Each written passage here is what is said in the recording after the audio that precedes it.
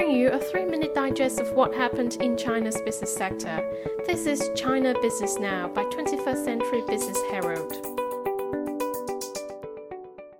Hello everyone, I'm Stephanie Lee. Coming up on today's program, first phase of Canton Fair concludes with traffic exceeding 1.26 million.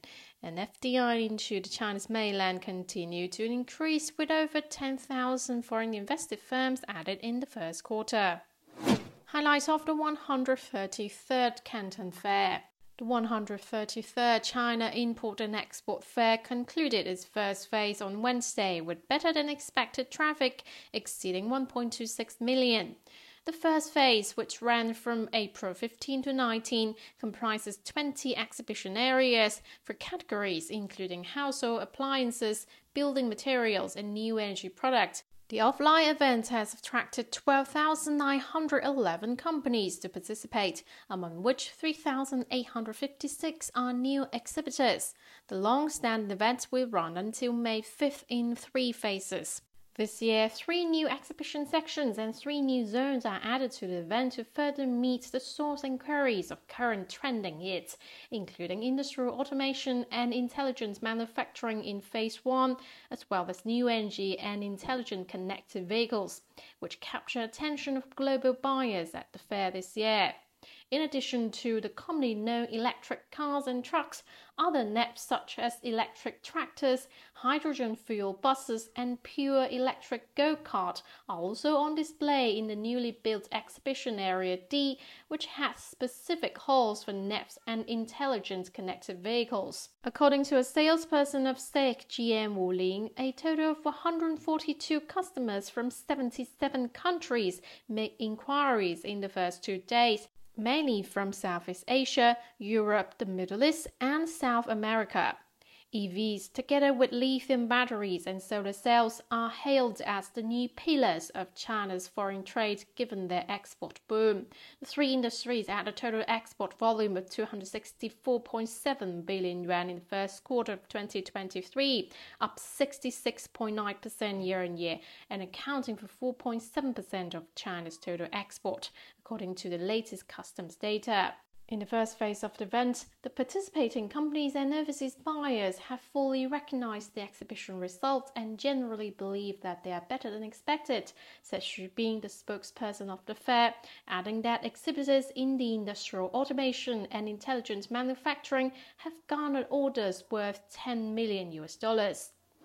Next on industry and company news, China's industrial economy maintains steady performance in the first quarter, the Ministry of Industry and Information Technology told a press conference on Thursday. Industrial output grew by 3% in the first 3 months, 0.3 percentage points faster than in the previous quarter, and reversed the downward trend since last October.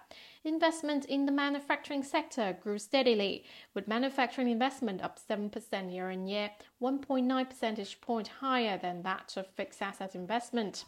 Meanwhile, major industrial powerhouses in China are taking the lead in recovery, as Hebei, Shandong, and Jiangsu provinces saw their pace in industrial growth significantly faster than the national average, while Guangdong and Zhejiang picked up momentum since March. Huawei Technologies forecast that global AI computing power will increase 500 times by 2030, and the company will keep investing in domains like connectivity, computing, storage, and cloud to help accelerate digital transformation. Meng Wanzhou, rotating chairwoman and chief financial officer of Huawei, said at Huawei's ongoing 20th annual Global Analyst Summit in Shenzhen on Wednesday. Digitalization is the blue ocean for the whole industry, and the global spending on digital transformation will reach $3.41 trillion in 2026, Meng added. Shares in Kuaishou tumbled today after Chinese internet behemoth Tencent Holdings said its investment vehicle will hand part of its stake in the Chinese short video platform to shareholders as a dividend. Parallel Nebula Investment, which is indirectly owned by Tencent private equity arm Tencent Plus Partners, is distributing 51 million shares in Kuaishou as a special dividend, Tencent said. Tencent will remain with 19% equity after the transaction. A cargo flight carrying fresh food, including salmon from South Africa to China, is expected to start service on May 5th, the logistics arm under China Eastern Airlines said on Thursday. The company said it is the first such cargo flight flying from South Africa. The flight will start from Santiago in Chile to Chengdu, southwest China's Sichuan province. Earnings reports expressed. Shares of China Unicom sank after the state-owned telecom carrier's profit increased at a slower pace in the first quarter than it did last year. Driven by innovative businesses, net profit jumped 11.6% to 2.3 billion yuan on a 9.2% gain in revenue to 97.2 billion yuan in the period. Last year, China Unicom's net profit jumped 15.8%.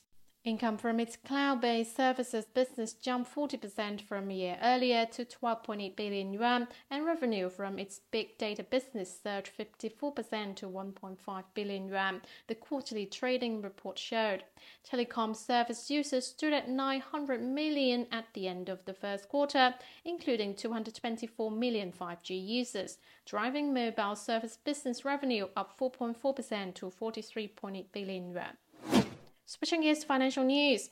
Foreign direct investment, or FDI, in the China's mainland in natural use expanded 4.9% year-on-year in the first 3 months of the year, the Ministry of Commerce said Thursday, while China's non-financial outbound direct investment, or ODI, rose 26.3% year-on-year to 215.97 billion yuan.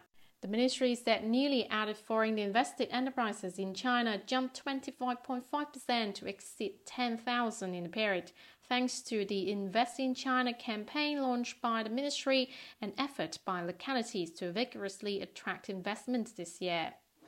China kept its benchmark lending rates unchanged for the 8th straight month on Thursday, in line with expectations, as the economic recovery reduced the need for any immediate monetary support. The one-year loan prime rate, or LPR, remained at 3.65%, while the 5-year LPR was capped at 4.3%. China Development Bank, a major policy bank, has completed the issuance of $300 million in credit to the National Bank of Egypt, the largest state-owned lender in Egypt, to support 49 key projects regarding small and medium-sized enterprises development and infrastructure construction, China's lender announced on Wednesday. Of the sum, $200 million will be earmarked for SMEs in sectors including food processing, healthcare, education, and services in the African country. HSBC has hit back at its largest shareholder Ping An's latest proposal to restructure the bank and separate its Asia business into a Hong Kong-listed entity ahead of a new round of shareholders' meeting, as disagreement remained after 20 meetings at the senior level. Europe's largest bank said Wednesday the structural reform suggested by Ping An would undermine the bank's international business model and erode earnings, dividends, and shareholder value. Chinese insurer Ping An said on Tuesday that HSBC has fundamentally failed to address key business model challenges.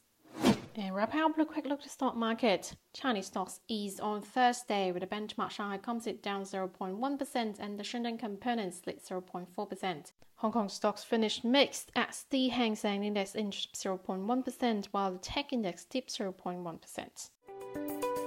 That's it for today. Tune in tomorrow on China Business Now by 21st Century Business Herald. Goodbye.